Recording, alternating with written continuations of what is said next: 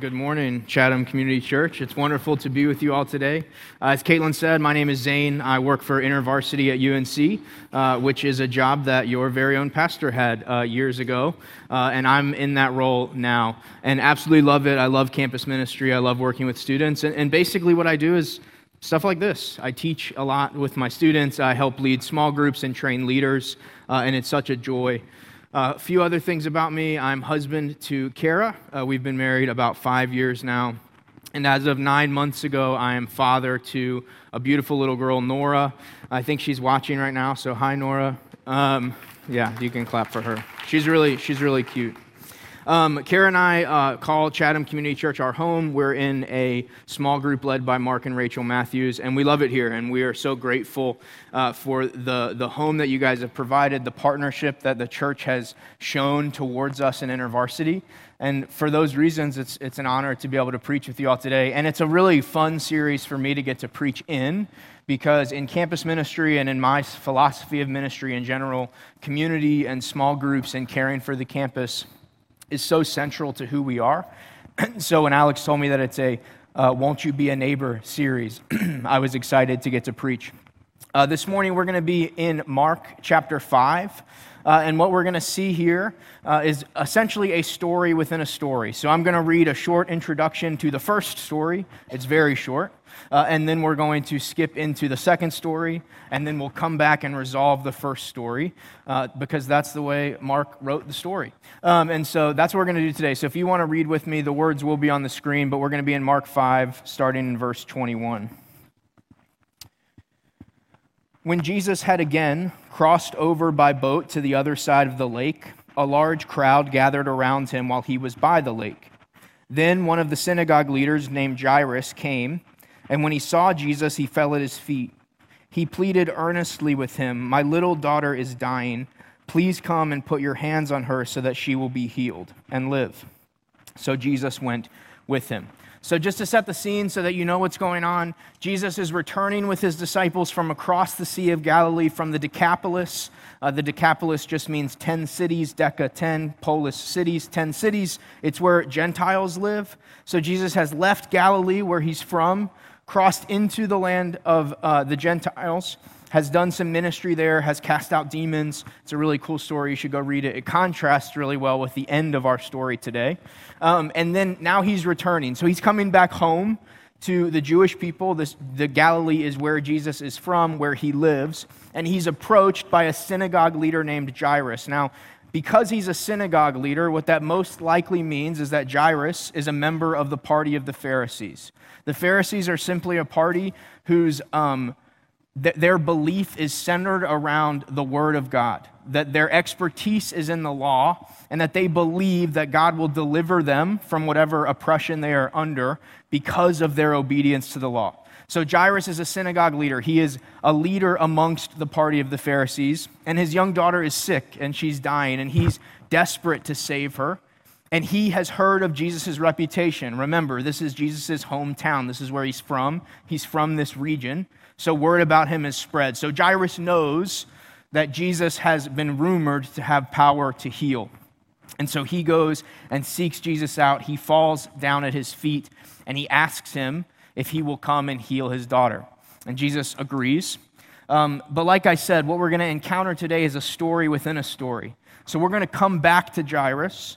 But first, we have to read the second of our two stories and see what it has to teach us. So going back into Mark, starting at the end of verse 24, a large crowd followed and pressed around him. And a woman was there who had been subject to bleeding for 12 years. She had suffered a great deal under the care of many doctors and had spent all she had, yet instead of getting better, she grew worse. When she heard about Jesus, she came up behind him in the crowd and touched his cloak, because she thought, if I just touch his clothes, I will be healed. And immediately her bleeding stopped, and she felt in her body that she was freed from her suffering. At once, Jesus realized that power had gone out from him. He turned around in the crowd and asked, "Who touched my clothes?" "You see the people crowding against you," his disciple answers, "and yet you can ask, 'Who touched me?'" But Jesus kept looking around to see who had done it. Then the woman, knowing what had happened to her, came and fell at his feet. and trembling with fear told him the whole truth. And he said to her, "Daughter, your faith has healed you. Go in peace and be freed from your suffering." So the woman in this passage has been suffering with an issue of bleeding for over a decade. Now, according to Old Testament law, this issue of bleeding is an issue of ritual purity. Essentially, it has made her unclean. And this is something that we, as maybe casual readers of Scripture, sometimes confuse because we associate unclean and sinful. We think that those two things are synonyms, but they aren't. But because we associate those two things, we end up having all kinds of questions about this passage, like why should someone be considered sinful for something they can't control, like an issue of bleeding? And then we usually end up in our discussions of a passage like this with some vague sense that Jesus is willing to be made unclean in order to help the dirty and broken people. And that's not a horrible interpretation. It's a fine message, but it's not really what's going on because unclean and sinful are not synonyms. That's not really what's happening. Unclean doesn't equal sinful. Unclean means that you are outside of the system of ritual purity, and that in your current state, you are unfit to go and sacrifice and worship at the temple. You can be made unclean by all sorts of everyday things. And most of the time, there's a simple ritual washing and then a waiting period, and then you're considered clean again, and you can go back to the temple. But in this story, the issue that we run into is that this woman has been suffering with an issue of bleeding for 12 years. It won't stop. So there's no point where she can go through the washing, do her waiting, and then be made clean again. In this story, because her issue has been ongoing, she's not only suffering physically, but she's been prevented from taking part in the assembly of God's people. She is excluded from temple worship because of this issue. Because her bleeding won't stop, she can't complete that simple ritual and be allowed to rejoin the assembly. She has not been able to worship with her own people for years. And out of respect for her faithful friends, she's probably experienced very little physical contact throughout her suffering, because if you touch someone who's unclean, it's almost like you catch it. It's kind of like cooties when you were in school. It's like, oh, I caught you're unclean. And again, it doesn't mean that you're sinful, but it means that you now have to go through the process of being made clean in order to worship again. And so whenever she hugs someone or shakes their hand, they have to go through a cleansing ritual in order to rejoin the assembly. So you would have to imagine that after a while, her friends probably just didn't hug her as much. People probably started to keep their distance when they saw her coming, not because she was some untouchable sinner, but simply because it was inconvenient. It added an extra step to your day to be able to participate in the process of worship. This woman has probably been keeping her distance from people for quite a while, but she hears that Jesus is coming. And it lights a fire inside of her. And she resolves, if I can just get to him, if I can just push through the crowd and touch the edge of his cloak, then I might be able to be healed. So she does it. She pushes her way through the crowd. She reaches Jesus. She touches the edge of his cloak. And immediately she's healed. She's healed in that moment. And that could have been the end of it, but Jesus responds. And there's kind of this weird Jedi moment in this passage, right, where Jesus feels the power go out of him. And I don't know if you know what that means. I don't. I guess it's just a Jesus thing. But he feels power leave his body, and he stops in the middle of the crowd, and he turns to his disciples, who are probably the closest to him, and he says, "Who touched me?" And they're like, "Jesus, what are you talking about, man? Do you see all of these people? Everybody touched you, right? It's not, oh, we're walking in a nice single file line and there's just a bunch of people following. There's throngs of people crowding around him, pushing in against him. And he stops and he says, "Who touched me?" They're like, "Everyone. What are you talking about?" And he says, "No, I know that someone specifically touched me." And he continues to look for her. And so now the woman is starting to probably sweat a little bit, feel a little bit uncomfortable. Jesus is like, "Who touched me? Who touched me? Who touched me?" And he's not satisfied by the everyone answer. And so she's like, "Oh no, I bet he felt me touch him." And maybe she thinks, well, what if he's upset? Because I was unclean. So if I touched him, then maybe he becomes unclean, and he's a great teacher. So she's probably sweating a little bit, not wanting to do this, but she falls at his feet and she confesses the whole truth. She tells the whole crowd that she's been bleeding for 12 years. She confesses that she has been excluded from the assembly, that she has had to keep her distance, that she has been isolated because of her condition. Now, it's reasonable to assume that there are people in the crowd who know her. This is her town, probably. It's unlikely that she traveled from some great distance. Remember, she hears Jesus is coming, and immediately she goes to find him. That's probably the case for lots of people in the crowd. So they know her. They've seen her. They know the issue that she's been dealing with. And in front of all of these people, Jesus declares that she has been healed, that her bleeding has stopped, and that she has been made clean. Why does Jesus do that? Why does he stop on his way to going to heal the daughter of a religious leader? Why does he seek out the woman after she's already been healed? It's because he wants the crowd to know what happened. Not because he wants to be famous. In fact, you're going to see at the end of this passage that he definitely doesn't want to be famous. Most of the time when he performs a great miracle, he tells them, don't tell anyone. But in this case, he makes a scene to say that she has been healed. Why? Because he wants the crowd to see, and he wants them to know that her position has been restored, that she can rejoin the assembly, that her faith has made her clean. He wants the crowd to know that they should welcome her back. And if I'm being honest, the churches that I grew up in seem to spend more time deciding and debating about who didn't get to be a part of the club than we did trying to welcome people in. As Christians, we've become quite good at determining who should not be included amongst the assembly. But Jesus shows us here that he is about offering restoration so that even those who have been excluded can be welcomed back. The people that we would see as unclean are exactly those who Jesus came to restore. When I look at the church today, I'm disheartened by how much it seems like we're motivated by fear. We draw battle lines and perceive people as a threat to our values and our way of life. But what if God's not scared of the world that he died to save? What if the people that we are trying to keep our distance from are the very people that Jesus came to restore? What if loving our neighbor means that we spend less time deciding who doesn't get to be a part of the kingdom and more time inviting them to experience the restoration of Jesus? I'm not suggesting that sin isn't something we should take seriously as Christians. It is. But what if instead of closing ranks around Jesus, of forming a huddle so that no one else could get in, we cleared a path so that those who are desperate can come and touch the edge of his cloak, that they might be restored, that they might be invited to rejoin the assembly?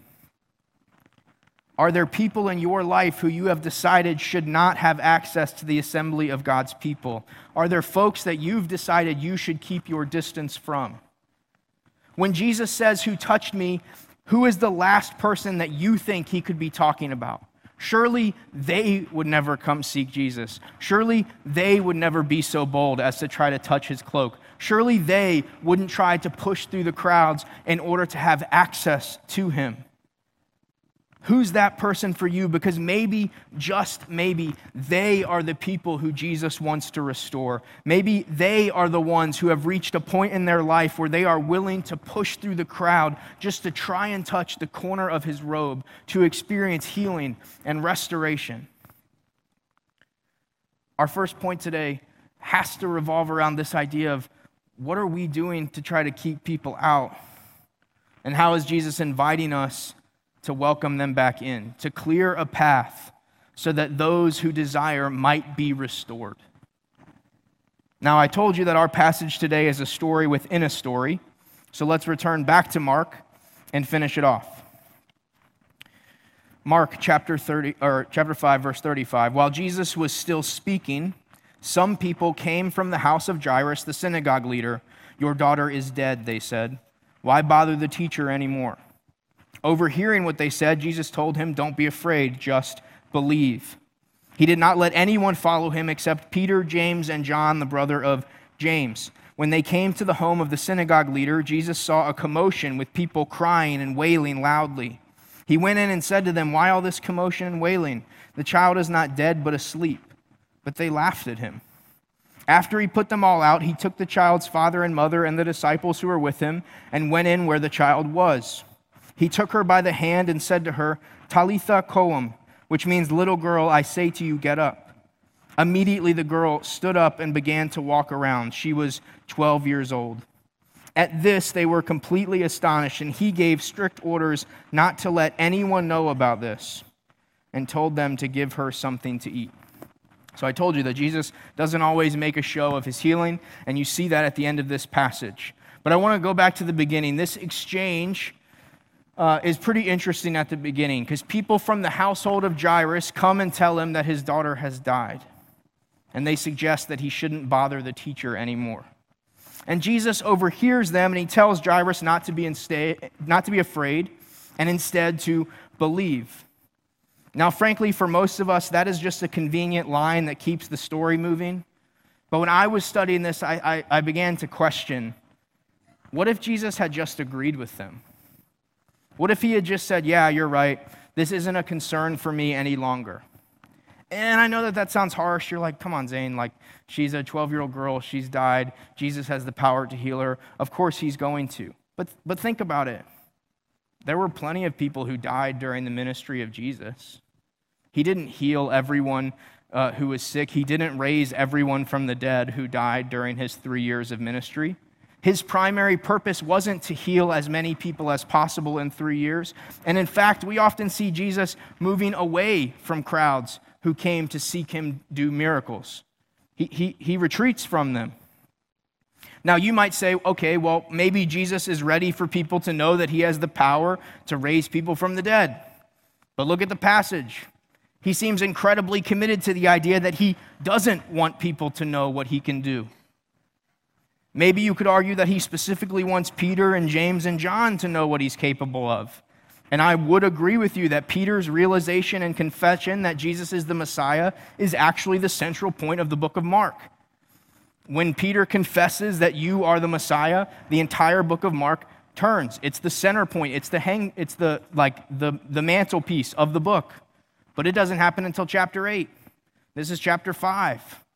Peter doesn't see Jesus raise this girl from the dead and say, "You're the Messiah." He does it 2 chapters later. Honestly, the only logical conclusion that I can come up with is that Jesus is moved to act because of his compassion for Jairus. And don't get it twisted. This is an incredibly tricky situation for Jesus. Raising a little girl from the dead has potential to cause all sorts of problems for him. And it even threatens to throw his entire ministry off course. But his compassion compels him to act. How do we choose to act when caring for our neighbor means coming face to face with their grief and their emotional burdens? What do we do when caring for our neighbors might be a distraction from our own goals and our own ambitions? What do we do when loving our neighbors gets messy? Next weekend, I have the honor of officiating my sister's wedding, and later this summer, I'm officiating 2 more weddings for students of mine who are graduating.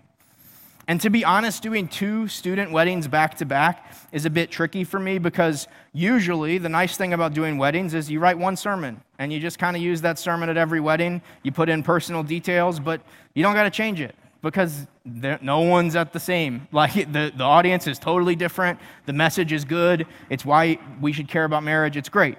But when you do 2 student weddings back to back, 4 weeks apart, and like half of the attendees are the same people, you can't do that. And that's tricky because it's going to create some work, but also I like my wedding message. I think it's good. It's based on the idea that the gospel models for us what true love is supposed to look like. And through that lens, we learn that love, true love, is sacrifice without self-awareness. Jesus laid down his life for us, and we are told that it was for the joy set before him that he endured the shame of the cross. He wasn't thinking about what we could do for him in exchange. He didn't die to give us one more chance to be good people. Jesus died because his love for us compelled him to. When I was in college, my girlfriend and now wife were making decisions about where we were going to go after college. And I had been hired by InterVarsity, and I had gotten sent to Appalachian State in Boone, and my girlfriend was deciding which graduate program she wanted to attend, App State or UNC Greensboro. Now, I told her that I didn't want to influence her choice, that I wanted her to go wherever she felt like she should go. But I also told her that I didn't really want to date long distance. I had tried it once before, and I decided I wasn't any good at it.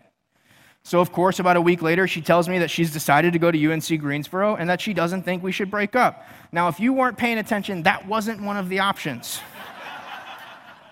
But that's what she told me. So I spent some time thinking about it. I ended up in a conversation with my InterVarsity staff worker who was mentoring me at the time. And I told him that I had decided that I was going to agree to it. I was going to date long distance because I was going to love her like Jesus, and that's what Jesus would do. He would sacrifice. And I was so proud of myself for making a choice to love like Jesus. And he looked me square in the face, and he said, "That's not love, you idiot." He said, "You don't get to feel self-righteous about how much you are sacrificing for someone else and then call it love. Love is sacrifice without keeping score." And I think that's what is going on in this passage from Mark. It's costly for Jesus to raise someone from the dead. It's a drain on his time. It invites loads of suspicion. Think about all the questions that people are going to have. You didn't really raise someone from the dead. She wasn't really dead. Jesus even tells people in the beginning, "Don't be afraid, she's asleep." And they're like, "No, she's dead." And then he raises her from the dead, and they're probably, "Well, maybe she was asleep." I don't think that he could really do that. You're going to invite suspicion. You attract crowds and crowds of people, and it threatens his ultimate purpose. But in that moment, when he sees the faith of Jairus, his compassion moves him to action. He doesn't think about the cost associated with loving his neighbor. He just chooses to act out of love. Are we quick to love without taking time to count the cost? Now, I'm not trying to be unreasonable here. There are certainly priorities that we must consider when it comes to loving and serving those around us. For me, I have to consider that if something I'm doing means being unable to serve my family, then I might be required to say no. Some of us have established boundaries around certain relationships in our life because past experiences have taught us that those boundaries are required for our own health and our own safety. I'm not telling you to just disregard those things, but examine your heart. When you are moved to compassion, are you quick to serve, or are you more likely to find an excuse? When you see someone in need, are you quick to meet that need, or do you immediately become aware of the cost that it might incur? When caring for someone becomes hard and messy, and it means confronting their grief and sitting with them during the pain, do you sit down, or instead do you offer an encouraging word and look for the door? The gospel shows us love on display, a Savior who was compelled by his love for us to die in our place. And he invites us to take up our cross and follow him, to die to ourselves so that we might experience true life. And over the years, I've come to understand that dying to myself means more than just turning away from my old sinful patterns. It also means spending less time thinking about me and instead choosing to think about how I could serve others. The Bible says this, "Not so with you. Instead, whoever wants to be great among you must be your servant, and whoever wants to be first must be slave to all. For even the Son of Man did not come to serve, did not come to be served, but to serve and to give his life as a ransom for many." I'm not standing up here today telling you that the only way to love people is to serve until you have been run ragged and have nothing left to give. I'm not telling you that the keys to the kingdom of God are total and utter self-neglect. But honestly, the fact that I have to offer so many caveats shows just how contrary this idea of love is in our culture and within our own sinful hearts. I work with students all the time, and frankly, I don't think that this is just a younger generation problem. This idea of like self-help culture, where my primary concern is how can I care for myself? And in every situation, in every relationship, when things get hard, we start to wonder, well, maybe I just need to back away from that. I can only be involved in things that are life-giving. I understand. I'm not telling you that you should ignore that. You need to think about your health and your boundaries and what's appropriate. But do you spend more time thinking about yourself than you do other people? Because if that's true, then maybe there's something off according to what Scripture teaches. Maybe those of us who are connected to the true source of life should be more equipped and more able to go and serve others without worrying about being constantly drained, because we know where our nourishment, our water, the water of life comes from. I'm committed to sharing with you the Word of God, and on this matter, it's pretty plain. Loving your neighbor means loving sacrificially. The very gospel that we believe, that we cling to for our hope, points us to this fact. We are God's people, and that means that we should be trying with all our might to help people who want to encounter Jesus be welcomed into the assembly. And when we encounter them, in the midst of their need and their struggle and their mess, we should serve.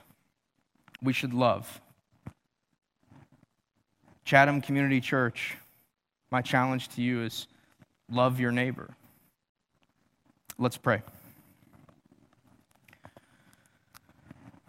God, we are thankful for your word. We are thankful for the ways that you challenge us. God, it's hard, though. It's hard. It feels like, okay, great. Like that's, maybe some of us even feel inspired and we're like, yeah, I want to go and love and serve more and think less about myself. But like tomorrow's coming and then it's going to be a lot easier to turn inward, to think, to be counting the cost always. And so, God, we pray that we would be empowered by your Spirit. We're grateful that your love for us has already compelled you to pay the price, that we are not going to stand before you and be afraid of how well we loved our neighbor, because we know how well you loved your neighbor. But God, we want to be empowered to do what you did, to be like you, to be disciples who want to do what you did for the reasons that you did them. So God, I pray that you would strengthen us and empower us and fill us with your Spirit, that we might welcome those who are far off, that we might clear a path, that they could come and touch the corner of your robe. God, I pray that we would be moved by compassion to serve, not just thinking about how we might be served, that we might be motivated by those around us to love sacrificially, and to not count the cost. We pray these things in your name, Jesus. Amen.